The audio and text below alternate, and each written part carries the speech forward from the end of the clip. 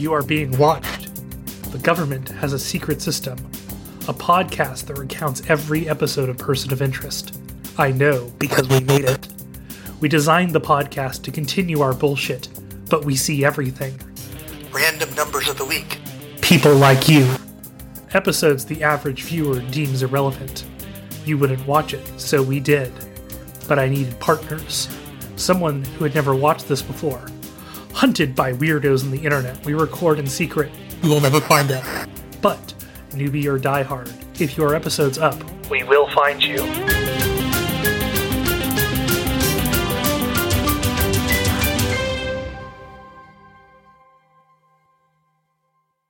Hello, and welcome to the Library for Podcast of Interest. This is a rewatch podcast for Person of Interest, featuring two veteran operatives and one newly initiated. My name is Justin, and joining me are my two associates, my veteran operative Jude, and our new recruit Anna, who is presently being pursued by government helicopters. Jude, Anna, how you doing? Well, not as good as Anna, apparently. No helicopters are pursuing me. And unfortunately, it's night, so I wasn't able to look up through the skylight and see the number of helicopters. It just sounded like it was just but because it was lot. Night. These were black, unmarked government helicopters. Yes, so, okay. because I get those flying over my house. Yeah, skeptical. Not skeptical. Think of where I live, Jude. Oh right, yeah.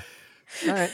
Yeah, I get the sets of 3 helicopters flying over the house. Yeah, that'll do it. I'm good. I have the endless entertainment of Twitter burning down to keep me entertained.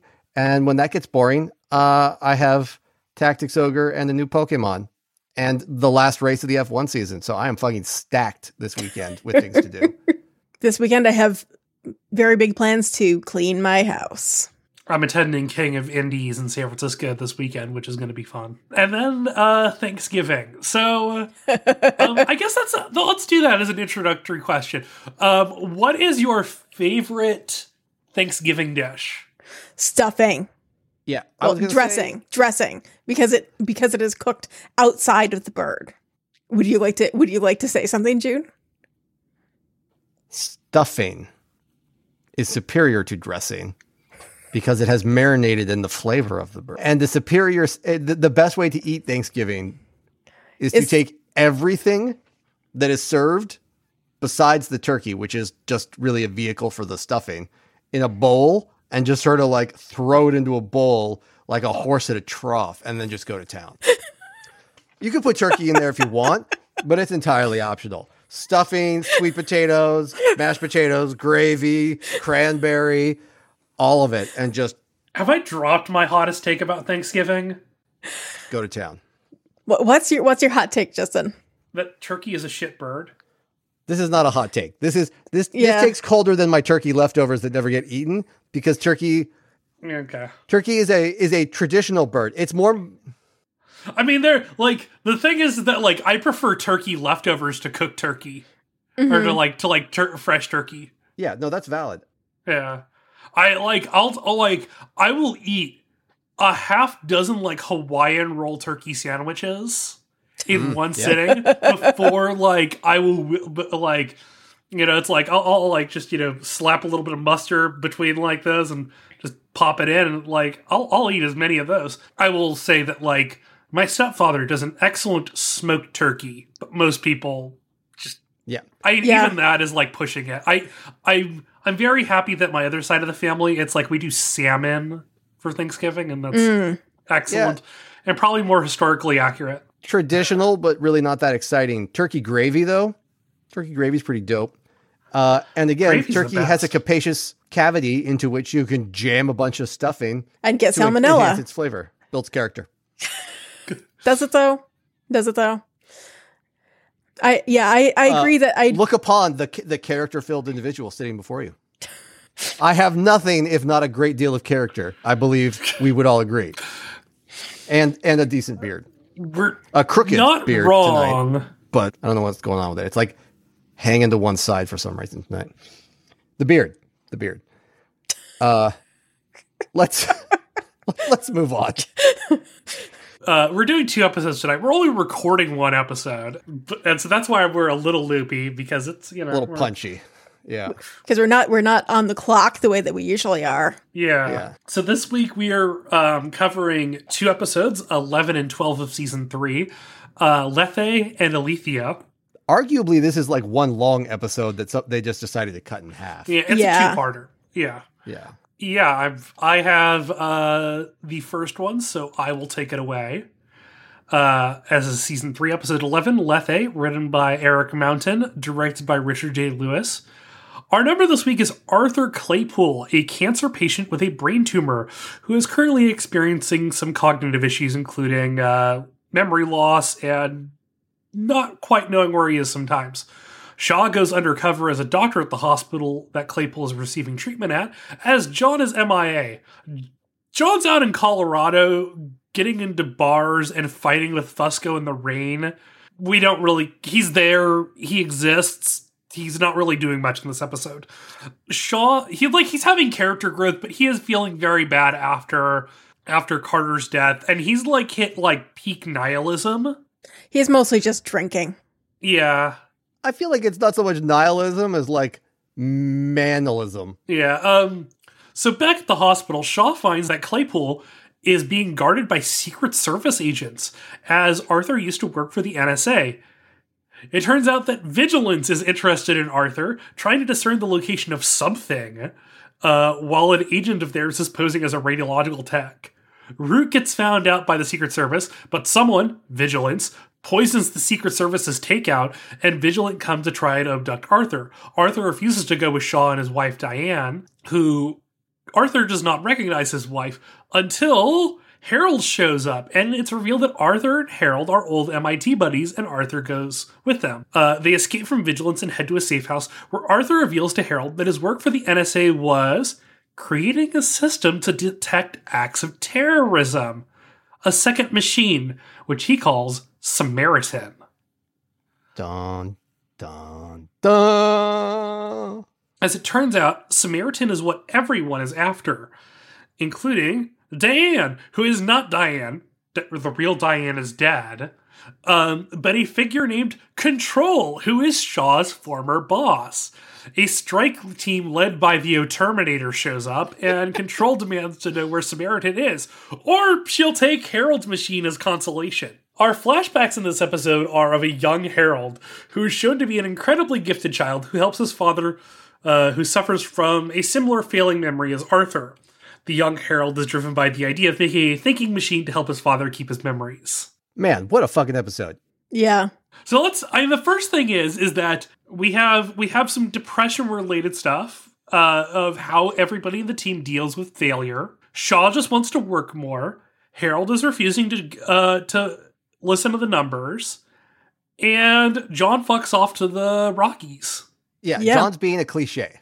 Yeah. Yeah. What a start to this kind of new arc. John is, entirely most of the way across the country, and Harold isn't picking up the machine's calls. Yeah. It's pretty crazy. I love the casting in this episode, though. Oh, yeah. Yeah. It's Arthur, so who is good. played by Saul Rubinek, is... He takes the episode from, it's a momentous plot-wise episode, but the immediate rapport that Saul Rubinek and Michael Emerson have is so delightful. It's perfect. Yeah, no, they're great together.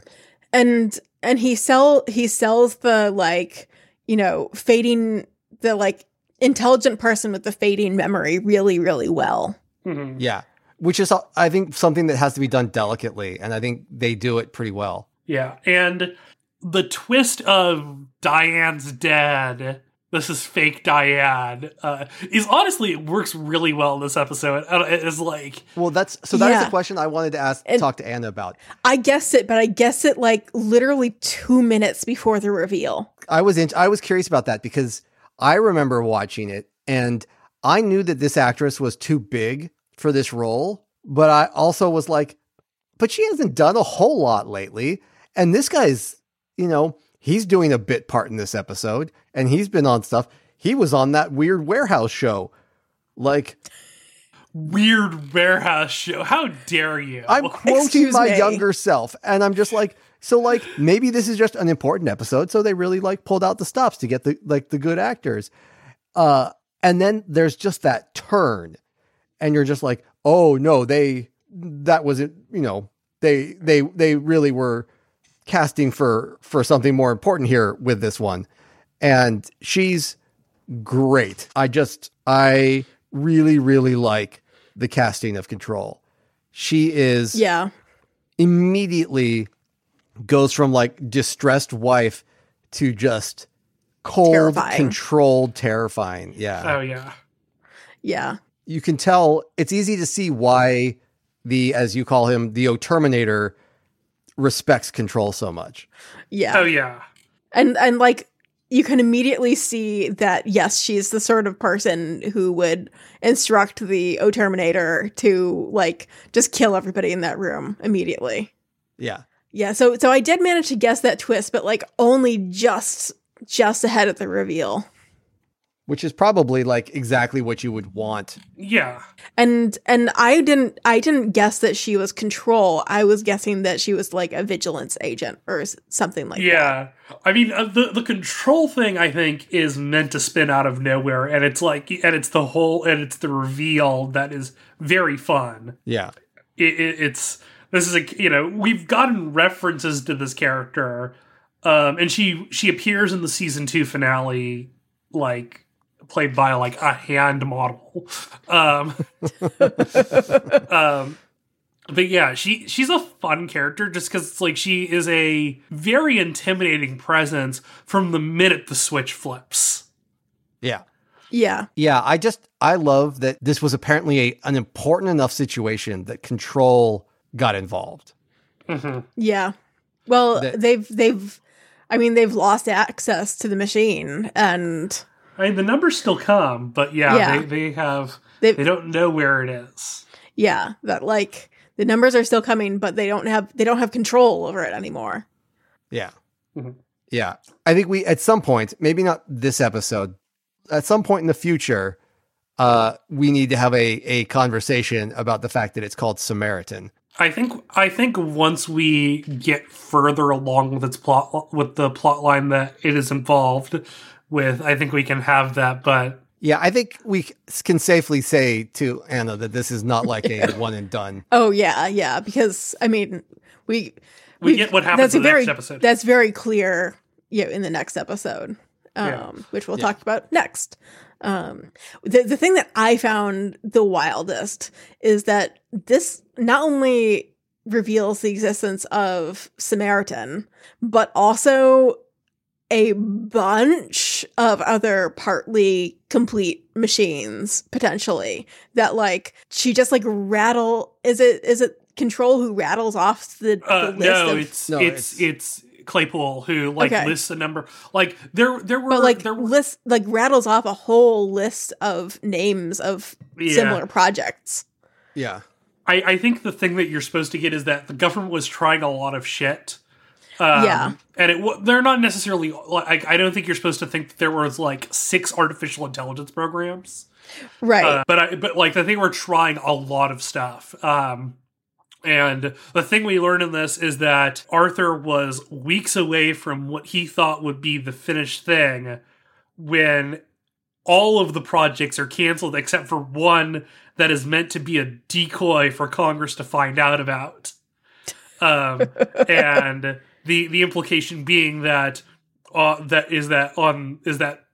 Harold's machine canceled the project. Yeah. Because he delivered. One thing that I think is like very cool that we learn in the introduction of this episode is that Harold, when they were at MIT together, Harold did not believe artificial intelligence was an achievable goal. I have so many questions about this whole thread that is introduced. So I am sure that this is a consequence of the writers realizing, not even realizing, but like the writers sort of evolving how their perception of who Harold is and how they wanted to develop him as a character, and his backstory. But the arc that they have built for him of how he comes up with the idea of artificial intelligence and his motivation for it has sort of transmuted over time a little bit. Yeah. And this, I feel like, is the more... You get a sense that this version that we get here is the like, air quotes, canonical one that they want you to believe. That he has this idea from childhood planted in his head that is going to sort of take root, and will eventually become the machine. And whether or not he actually believes that in college and is just sort of like demurring, or whether he genuinely doesn't believe it could work and surprises himself later on, I think is an open question. Mm-hmm. Yeah. I think the interesting thing that we really see here is that, like, I think Harold believed, like, sufficiently advanced intelligences could be created, but, like, not what the machine is doing in this episode, which there's a lot of things that happen in this episode, like bypassing the phone system when Harold isn't answering to directly deliver Root a number. How? Maybe next episode gives the answer to that, potentially, but, like, also how? I mean, yeah, in the next episode we get an answer to how that happens, which and the way that Harold wouldn't be able to detect it is the exact same reason Control can't. Right. So I think we get an answer to how. I think the machine had to figure that out. Yeah. Which is interesting but there is, in this episode and the next, there are a lot of emotional choices that the machine makes. That, like, these are things that can only be attributed to the machine having actual emotions. Sentience. Yeah. I think that there's a term it's AGI, I think is what they call it. Artificial general intelligence. I think they start using that term. In, like, season 4 and season 5, because that's when it started being used in, like, tech papers. Yeah. And they were like, they start referring to, like, I think there's, like, a couple times in season 4 and season 5 where they refer to the idea of an artificial general intelligence. Yeah. Yeah. Because that term started becoming popular around that time. Yeah. But I think you're correct in that the machine is displaying, now that it's free and it's truly free of the bindings that were on it. It is behaving in a much more sentient way than it has been in the past. Well, it can update its own code now properly. Yeah. Yeah. Yeah. God, imagine how much work it's done on itself in the last couple of months. With regard to Harold, kind of being the doubting Thomas, I could definitely see him, having the conceptual idea of kind of what we think of, the AI tools that we have now, right? Which are AI, but they're, you have to put in a prompt and it's trained on data, and it's not thinking. It is just, like, synthesizing based off of a prompt.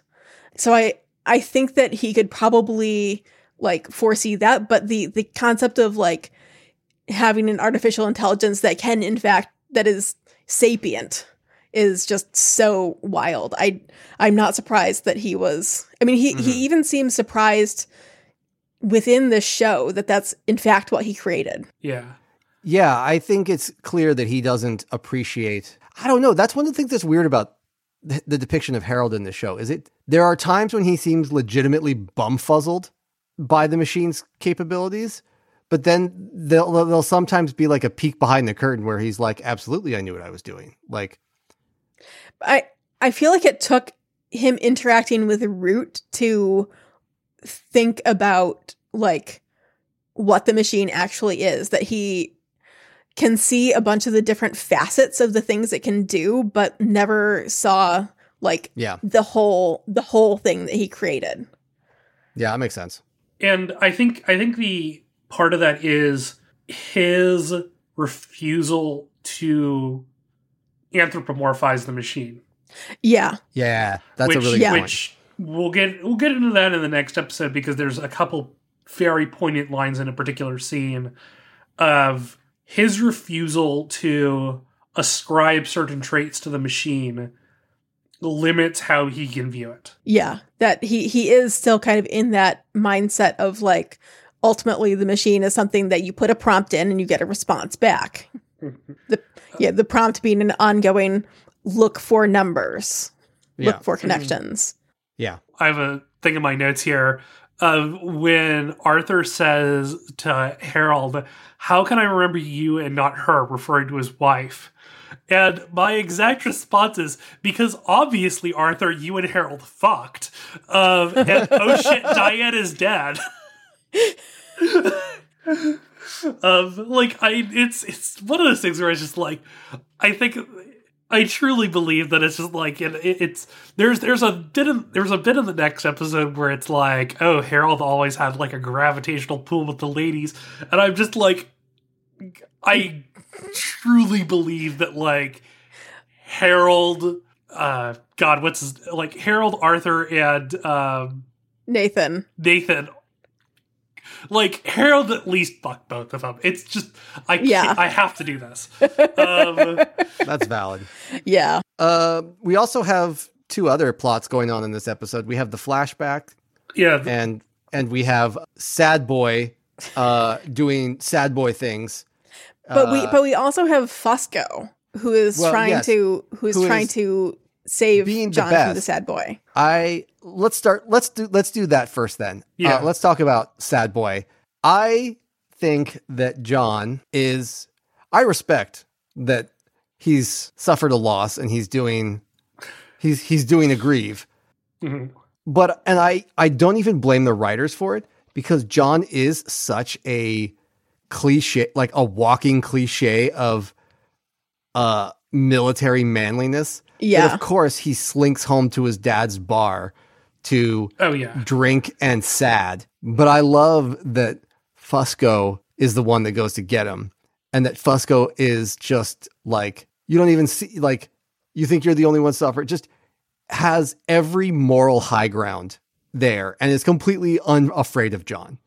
Yeah. Completely unafraid of him. He's like, you think you can kick my ass? Try it. Like, I don't care. Yeah, I absolutely love Fusco in like this duology, because he really represents like what the actual good the machine can do, and like what and like that their project has worked, and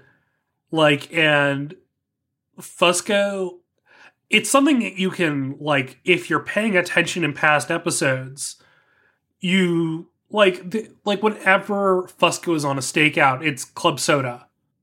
Mm-hmm. But it's like, it is a persistent thing of like, Fusco has not, the only time Fusco has been drinking is in flashbacks. Yeah. And I'm curious to know if that's like, if that was in the series Bible or something, or just happened to be like a happy coincidence. That they like, and the only time you ever see him like drink like in a bar is like when he's on a stakeout and he's like sipping club soda because it's how you keep a cover. Right. But it is, yeah, it's something that like, it's, even if it wasn't intentional, it's turned into something meaningful. Yeah. And the fact that like Fusco is like, I have like become a like measurably better person, and John makes like the remark that it's like, oh, you're gonna slip back into your old habits or everything now that like once I leave, and it's like, you don't ever get that sense, because like in this, we've gone through 2.5 years, Fusco has done nothing wrong.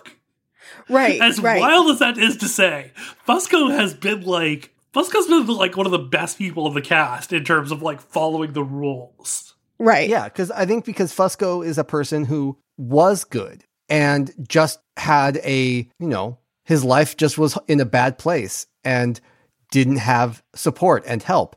And so you put people around him that are good and strong morally, so to speak, that can help guide him, and he comes out of it better. And you provide support systems for people to extract themselves from the bad situation. I mean, really, honestly, this is the people do not commit crime because they are bad. They commit crime because they are desperate. Yeah, he didn't. I feel like the Crowley quote fits him pretty well, that he didn't fall so much as saunter vaguely downwards. Yeah.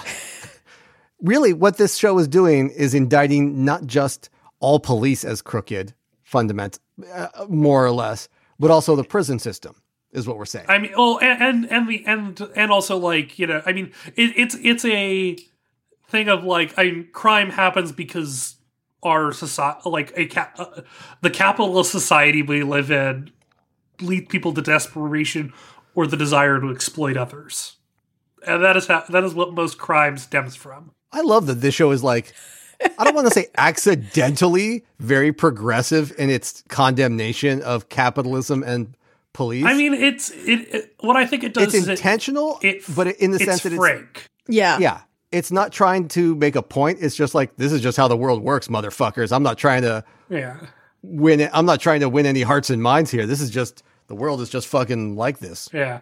I mean, like, in the reality, it's very clear. It's very clear that like cops are either like dirty, you know, horrible bastards or dead. Yeah. I mean, and it's mentioned in the next episode that like Harold says that like in reality the machine doesn't actually change anything. It just shuffles the deck a little bit. The idea of it that like in reality building an artificial intelligence to detect acts of terrorism is functionally useless to most members of society. Yeah. I mean, part of it is that, like, this is obviously, it's a science fiction concept applied to a world where, like, you know, oh, hey, the intelligence community exists and ignored the one big threat that we've had in the last 20 years. Yeah. I want to talk a little bit about I Know That Face we'll do Control for this one. We could do Saul Rubinek for the next one. All right. So Cameron Manheim, who plays Control, she will be a returning character. Big surprise there. But has the fascinating distinction of being, I think, if there are other people, I would be fascinated to see them, to be in the first season of Law & Order and the most recent. Really? So she is in the 12th episode of Law & Order playing a character named Layla, and now she is playing the lieutenant on Law & Order. Like the lieutenant who's like the senior officer like supervising the detectives. But not the same character? Not the same character. She has played... Well, I mean, it's been like, you know, 75 years in between, right? Yeah. Fucking, dude, it's Law & Order 31 years. 31 years between these. She has played 5 different characters on Law & Order. Shut the fuck up.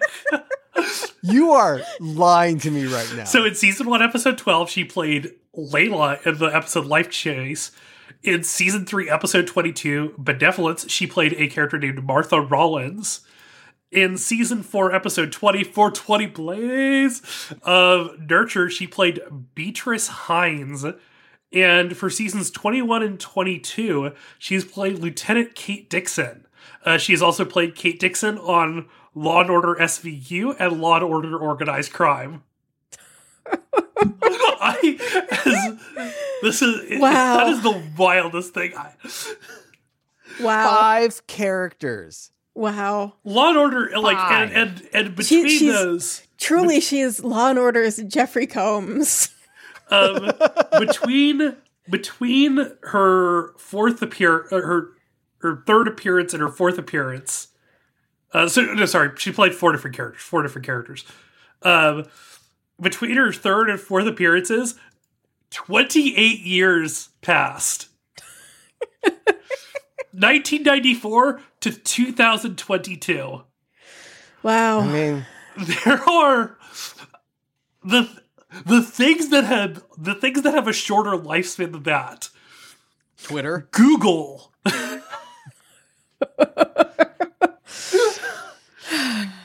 Christ. Wow. Wow.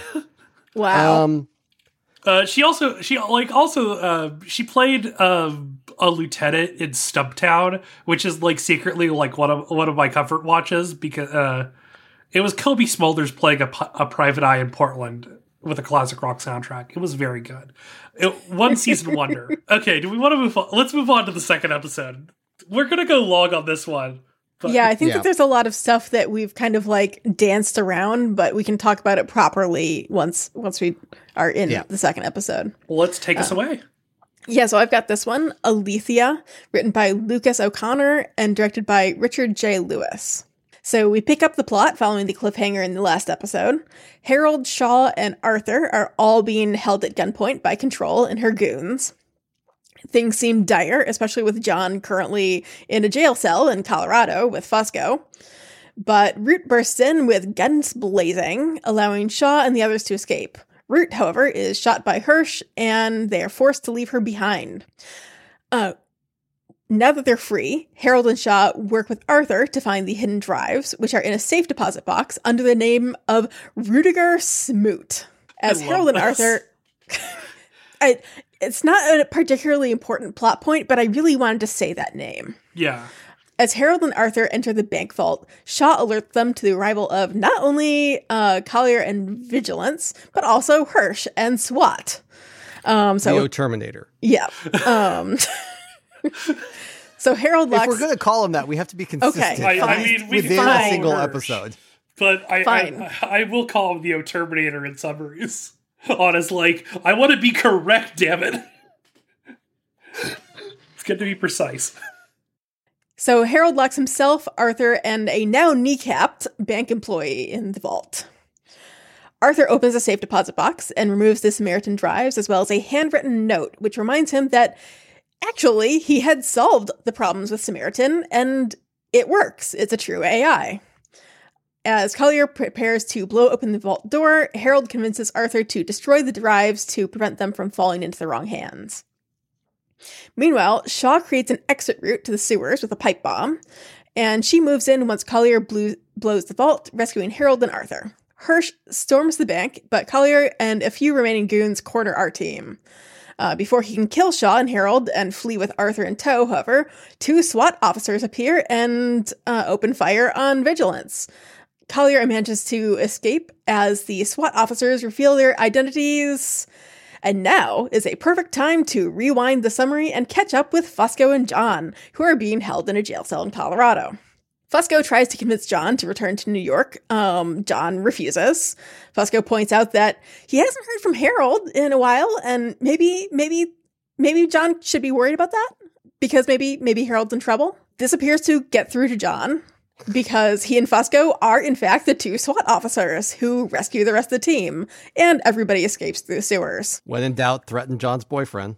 Yep. Throughout all this, Root has been held captive by Control, who first tortures her by alternating injections of barbiturates and amphetamines, and then moves on to surgery, which deafens Root in her right ear. She reveals to Control that she doesn't simply have admin access to the machine, but is the machine's interface with the world.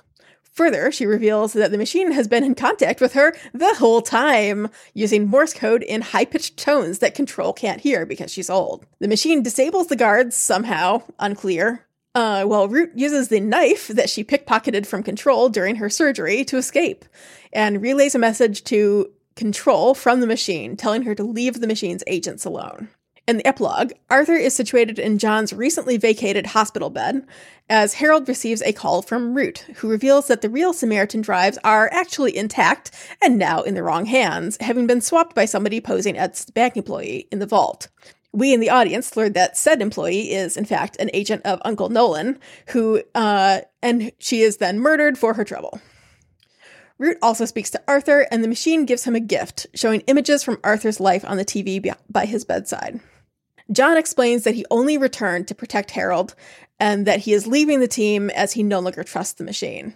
If all this plot was not enough, we also have more flashbacks for young Harold as he prepares his father to move into an assisted living center and continues to work on electronics projects. After overtaxing his computer and setting it on fire, the smoke is supposed to stay inside the machine, Harold. The smoke is what makes it work. It has to stay inside, not outside. Yeah. Oh, so that's how you get the smoke monster from Lost. As insinuated in an earlier episode, Harold hacks into ARPANET for additional power. In the final flashback, he visits his father, who no longer recognizes him, before he flees the authorities and leaves his identity behind. There's a lot in this episode. It's even more than the last one. Mm. Yeah. So one thing I love is in the flashbacks, Harold using a freak box. Yes. Which is, oh my gosh. Yeah, it's very cool. Well, he doesn't use I'm going to correct you gently please. here. It's not a freak box. He's using a Captain Crunch whistle. Okay, but it's the idea is that yes, by blowing specific tones with the whistle. This is what all later freak boxes would simulate. But in the old style of phones, certain tones opened up trunks in the phone lines, which allowed you to make calls for free. And this was accomplished originally by a guy who went by the name Captain Crunch, using these little whistles.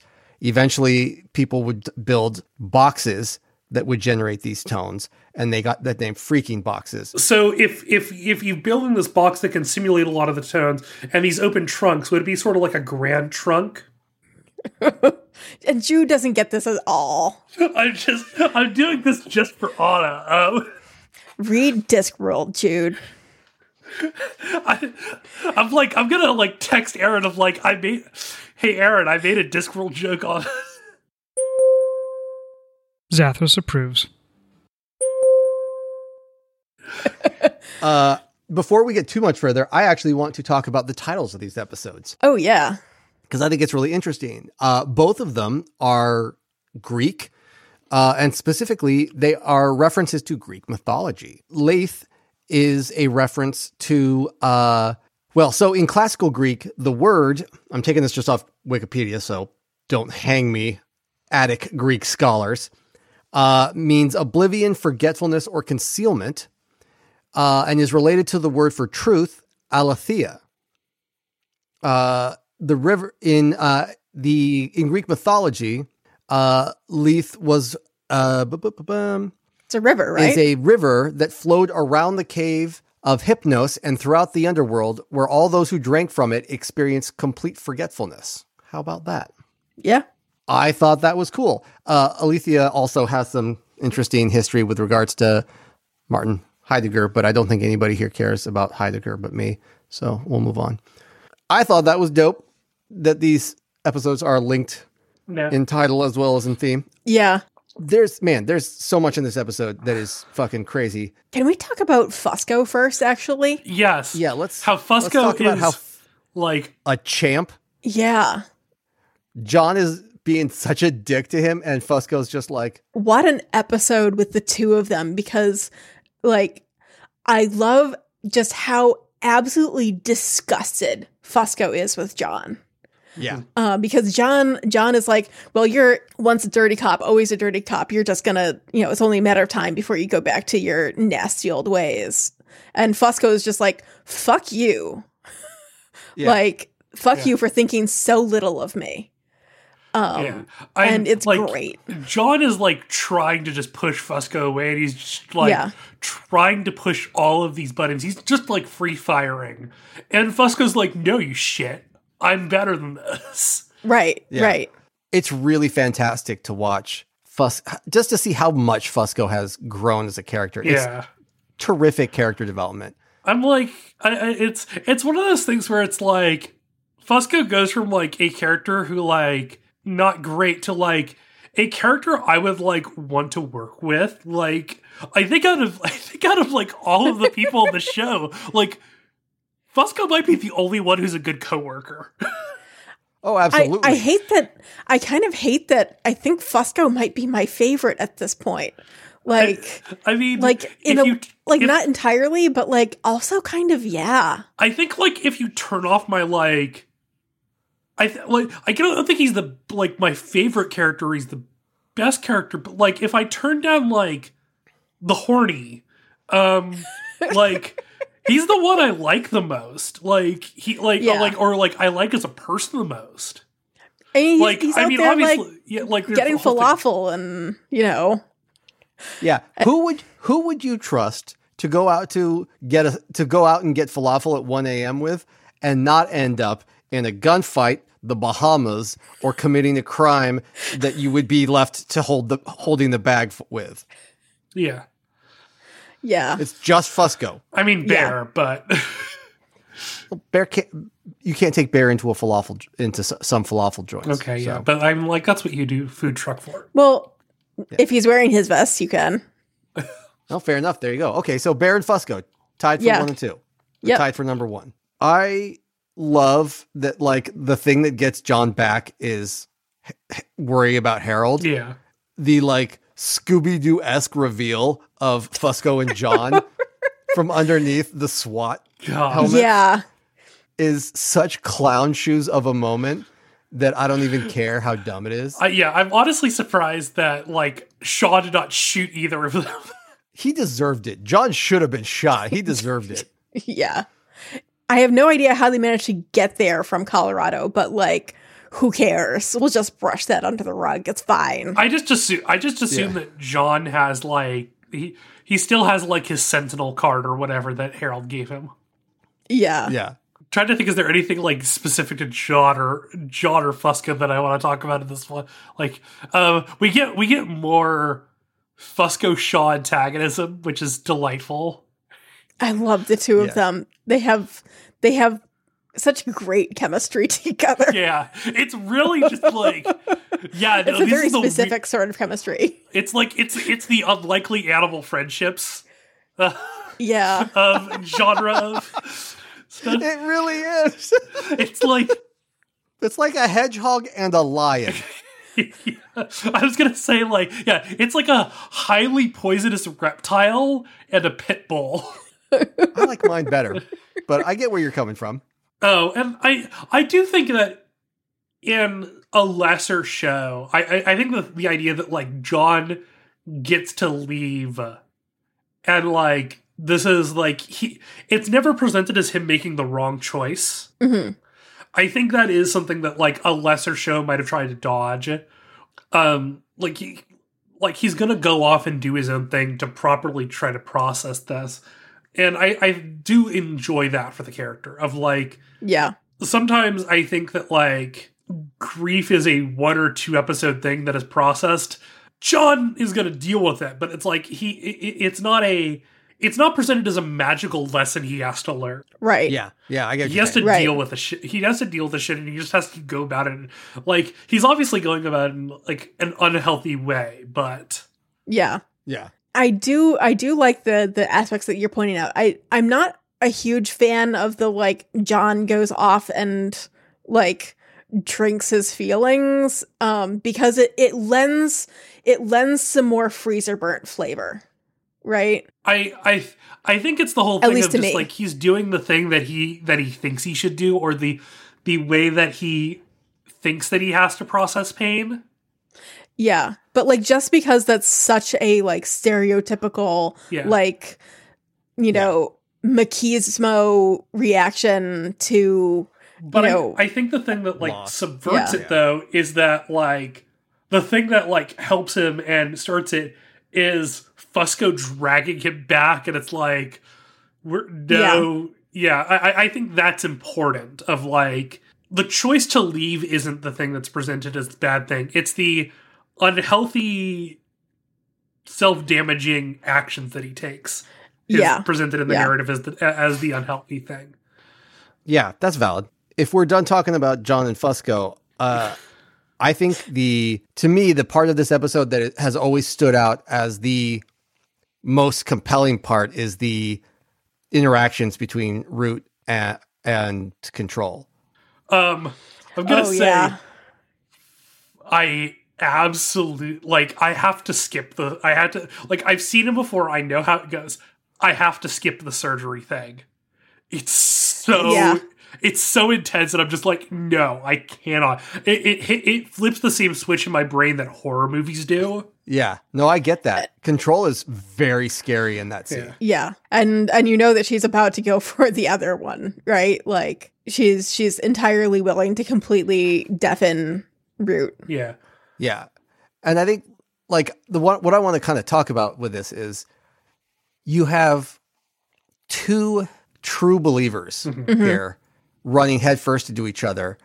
The problem is that Control's beliefs mean that she has a total misapprehension of what the machine is and what Root is. I mean, because the way that and it puts her at a distinct disadvantage. Yeah. The way that Control is approaching it is from the perspective of a member of the security apparatus who has a tool with which they can spy on the public.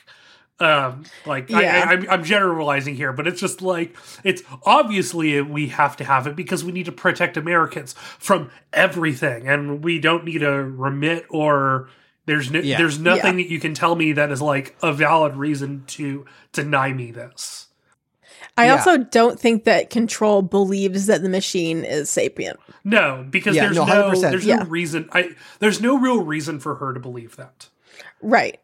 So she's operating from the belief that it's just a regular old supercomputer that Harold has hidden and that Root has admin access to. And all she needs is to get the, admin username and password from Root, and everything will be gravy. It's so silly. Like, give me the username and password, as if the machine has a username and password anymore. Like, as if the idea that there's a place to log into the machine anymore. Yeah. It's bizarre to consider that it's such a mundane thing to be trying to extract from Root. And I love that Root is willing to sit there and has such total faith in the machine's plans. Yeah. That she knows that, she'll get out of this and she'll figure it out. And Root never breaks. Like, she reveals information, but she reveals the information when at a point where she's determined it is time to reveal the information. It's like, once she's,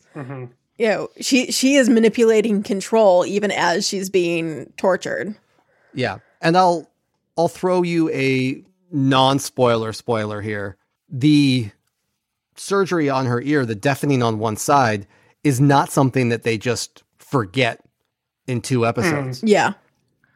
That's good to know. It's a very interesting... And that's interesting because now we have 2 disabled characters on the show. Mm-hmm. Yeah. The way they handle it is really interesting. But there will be...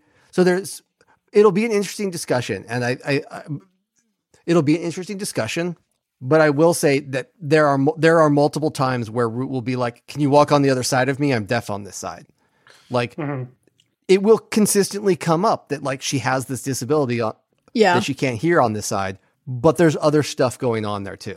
And she can't even use something like bone conducting headphones because that doesn't work for her. But one of my favorite things is at the end of this, where the machine is speaking through Root, and saying it's like the only thing you love is at this address, and God, that's terrifying. And there is no threat there. It is, and I keep it safe, and I keep you safe, and it is so you're expecting it to be like the only thing you love is at this address. Don't make us do something. Yeah. But it's not. It's the machine saying, I know everything. I protect everyone, including you and this thing you hold precious. Nothing is beyond me. Don't underestimate me. And doesn't say anything because we'll know that whether the intention is to make Control believe and I can hurt that, and I am going to keep it safe forever, Control is more likely to interpret that as the first. Because I don't think she can conceptualize what the machine is or what it is becoming, because I think there are 3 people in the series right now who can conceptualize what the machine is becoming. And those are Arthur, Harold, and Root. Those are really the only people who understand really what is happening. What the machine represents, the idea of it even is so threatening that it's enough to make Control back down. And then when she stops, Root asks her, isn't she wonderful? I love that moment. The way her face just transfigures with religious ecstasy is, God, she's so good. Because like how often do you get to be the voice of God, right? Yeah, I mean, it's Amy Acker, and like probably like the actress in Hollywood who has the most experience playing women who are figures who are possessed or speaking for ungodly powers. She's amazing. Yes, absolutely. But it is such that performance there of torture and being tortured and zealousness and rapture all in one episode is so good. It's a sin that more people do not appreciate how good she is in this episode or in this show. And it's interesting too, because at least for me watching it, and maybe it's because, we've been having all the discussions about the show, et cetera, but at least for me watching it, I was concerned that Root would die in this episode, but I was never concerned that she would break, because she is a true believer. And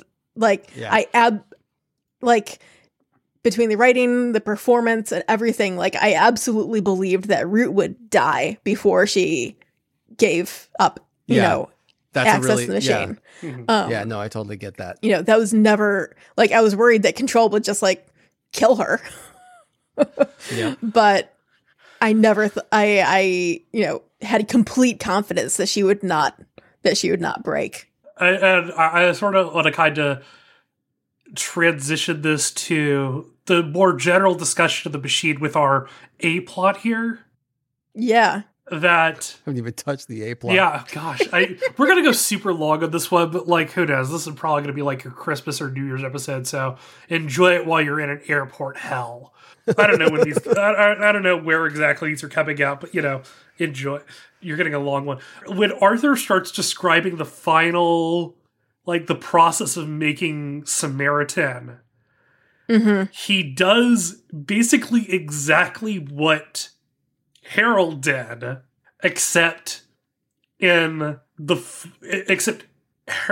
Arthur recognizes exactly what he has created, and he recognizes what he has done, and immediately and has a complete moral understanding of what he has created, which I think is fascinating.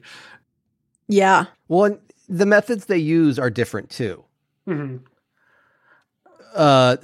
Now, correct me if I'm mistaken, but the machine wipes itself completely at the end of every day and resets back to once Harold got it up to that state by using these kill-offs, it wipes itself.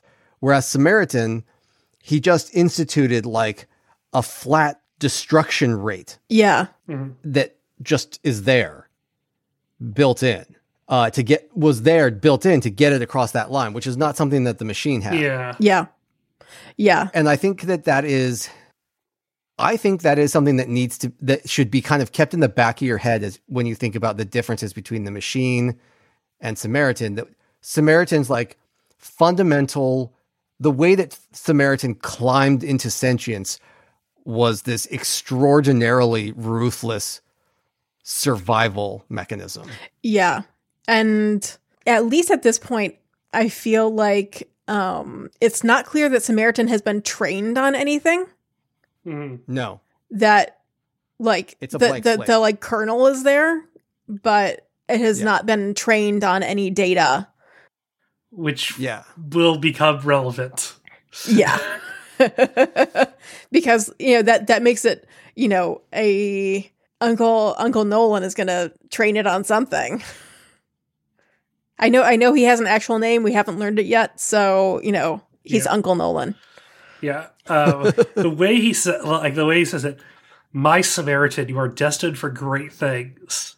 He's so creepy. I love it. No, he's just so he drips menace in the way that only British men of a certain age can.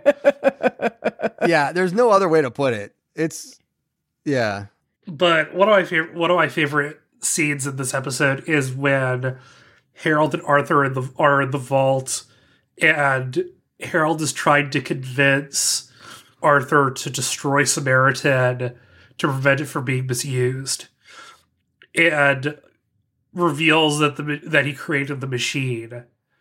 And Arthur's first question is, "Your machine, is it wonderful?"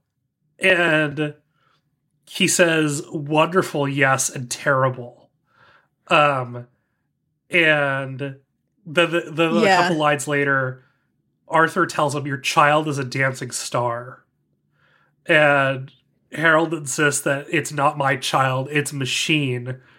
And Arthur says with such conviction, it's a false dichotomy. It's all electricity. And and Saul Rubinek just sells it perfectly too. Yeah. It's that sort of thing where it's clear that Arthur, compared to Harold, is somebody who has considered what he has created not just on an intellectual or moral level, but on a spiritual level. Yeah. Which I think is something that it's like, he isn't thinking about like, what is this capable of? But he's like, what is this thing I've created here? And the idea that like that it's a child to him is he has reached like he is. I think where Harold refuses to have a dialogue about what he has made with the machine, it's something that Saul has like meditated on and negotiated with. I mean, it's religious in a way that Harold, I don't think, is capable of. Yeah, I think it's religious in the way that having a kid is religious, in the sense that it is a grappling with mortality and with life in a really fundamental way. And he's chosen to extend to Samaritan that same status in a way that Harold never at this point has not.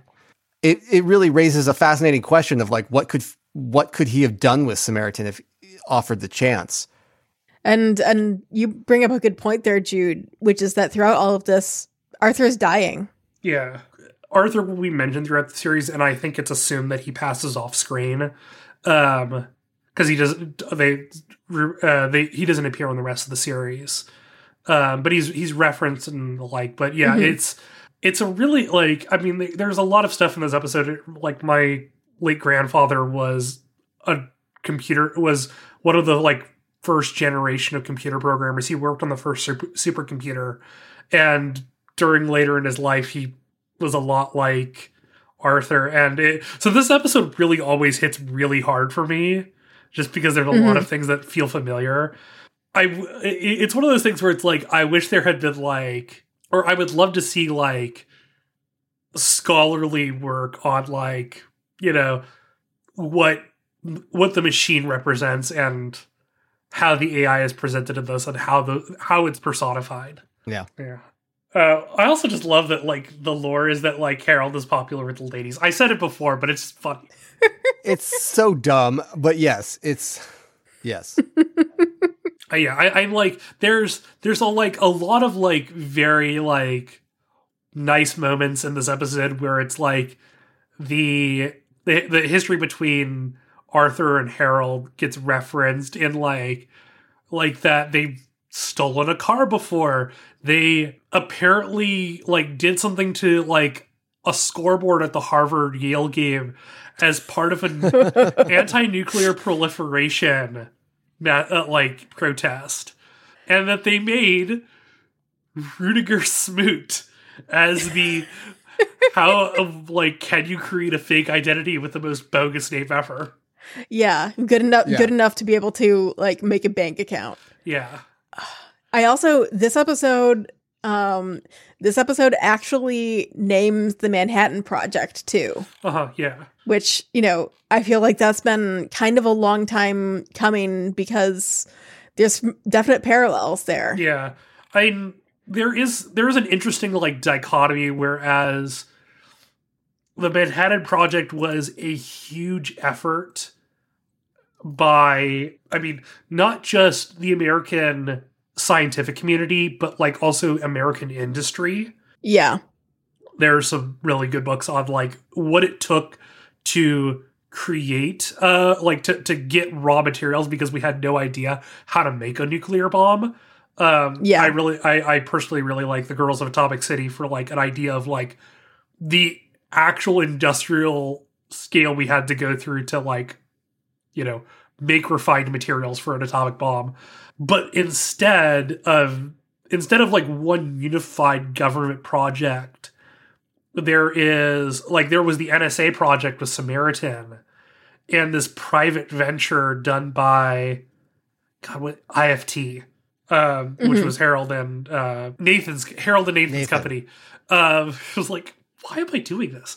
But and you know, and maybe with others as well, there wasn't a unified project. It was instead like sparsed out, which maybe it like also represents a little bit that you know, the intelligentsia is a lot less, and like those people are a lot more spread out instead of like the U.S. government just putting everybody in a room and saying, figure it out. Right. Which I just find like interesting, of like that difference between those. Yeah. So like the whole Machine Samaritan thing, it's going to become it's huge, but like, I'm looking forward to it. Yeah. I really think that like the plot of Samaritan, it's so helped by the fact that like these two episodes are so good. And it's just a really good two-parter. It's an incredible launching point for this arc or thread or however you want to put it. Do we want to talk about some of the funny stuff from the episode? Yes, please. So the thing that made me absolutely crack up is that when Harold says that Shaw is a hammer and John is a scalpel, and I'm just like, what universe do you live in, Harold? If you ever needed evidence how romantically enamored Harold is with John, it is this quote. Because it's like you're talking about the man whose signature move is to ram something with a garbage truck, and the man who has to stand in the middle of a road and fire a grenade through the windshield of a car, and he even has a music track for that specific thing that recurs frequently. I like the only like, I'm like, what is your dividing line between hammer and scalpel? Is it uses illegal Russian chemical weapons? Because that's the only line that like Shaw crosses that John does not. And I mean, like let's be real. John's probably done that. Yeah, he's probably like I'm out of the nerve gas game. Yeah. No, when Anna was watching this episode, I think my comment was, Shaw is if John is a hammer, then Shaw is a, slightly less, or no, if Shaw is a hammer, then John is a slightly more masculine hammer. Like, that's the only difference. Yeah. And then later in the episode, Shaw's like, yeah, so we're going to set off a bomb to escape through the sewers. And Harold's like, this doesn't seem very subtle. And then Shaw's just like, well, it's hammer time. Yeah. Like, I have been sneaking around. We have to have an explosion. It's mandated. Yep. Yeah. And the other thing is, John needs to stop misgendering the machine. I think this is that bothered me. I think this is the thing where Harold does it too. I mean, yeah, I think it's a thing of only Root genders the machine. But no. John refers to the machine as he. Oh, I didn't catch that. Yeah. And that's why I was like, When talking about, like, when he's talking about how he doesn't trust the machine anymore. Maybe I need to rewatch it, but I'm almost positive that John refers to the machine as he. I only catch its, but that I think that, like, typically I prescribed it to, like, the lack of ability or conceptualization to ascribe personhood to it. Or I don't say personhood because it's not, I don't want to anthropomorphize the machine, but sapience. Yeah. Sapience is a good yeah, word because for it. I don't think anthropomorphizing the machine is really the way to put it, because I don't think the series anthropomorphizes the machine. It doesn't try to humanize it. It's not a person, it's an intelligence. Yeah, which is a thing we will get into at some point. There's it's like all this list of topics of like, we're gonna have a 20-minute conversation about this at some point. Yeah. Oh man, such a good couple of episodes. And I'm assuming that this one explains how Root was able to get the message from the machine that just Harold can't hear the super high pitches either. Yeah, no, it's an old people thing. A couple years before this, when I was in high school, when the idea of that first started coming out, there would be kids who would have like that pitch of ringtone, so they could know that they were getting text messages in class while not alerting a teacher. And it was really fucking annoying. Yeah. Yeah. There was also, I don't know whether this is still a thing, but for a while, like, it was pretty popular in areas where I was to have it like have that tone like just played on the mall speakers and stuff like that, and like outside of stores. Oh God, really? Yeah, to like prevent kids from like loitering outside the dollar store. Oh, that's like the things. That's like the thing that they sell at the hardware store to keep deer out of your yard. That's dumb. Because it was like, this was like the thing where like, you know, the terrible teens were just, loitering around the mall. So that tone was like weaponized. Okay, we got anything else we want to talk about with this one? I would also like to note that tone is basically the exact same tone as my tinnitus, and yeah, please pity me. That sucks. Because I hear that tone just every minute of my life. Yeah, I completely, yeah. It's a mood, right, Justin? Yeah, I like, yeah, my entire life. All right. Do I have any last things? No, I don't. We got two fun ones coming up. We've got two fun ones next. We've got 4C next, which might be one of my favorite like random. Wait. Is that spelled like with letters or with like the number 4 and then the letter C? Number 4, letter C. It's not a C4. Why? No. Is it trying to be cute? No, you're going to figure out what it is. It is very easily. It is extraordinarily literal. Okay. But also trying to be cute. No, it's not. It's not really. It's not cute at all. It's extraordinarily literal. All right. All right. Yeah, you'll get. So yeah, we're going to cover episodes 13 and 14 on our next episode, which are 4C and Provenance, which is another fun one. Yeah, it's a good pair of episodes. They're not they're not particularly like these are sort of like, it's breathing space. That's what it is. It's breathing space after a stack of banger. Yeah, we've had plot episodes. It takes a we've second. had 5 like really heavy episodes in a row. Yeah. Well, the show has basically turned its corner from one era of the show into another at like F1 full speed, wheels burning rubber speed, and now it's taking time to like shift gears and give you a second to breathe before it starts laying into the plot that it is just, starting to unfold the plot that it has just laid the architecture for. All right. Well, this has been a very a very heavy episode, and it's got a little long, but we're gonna kill it now.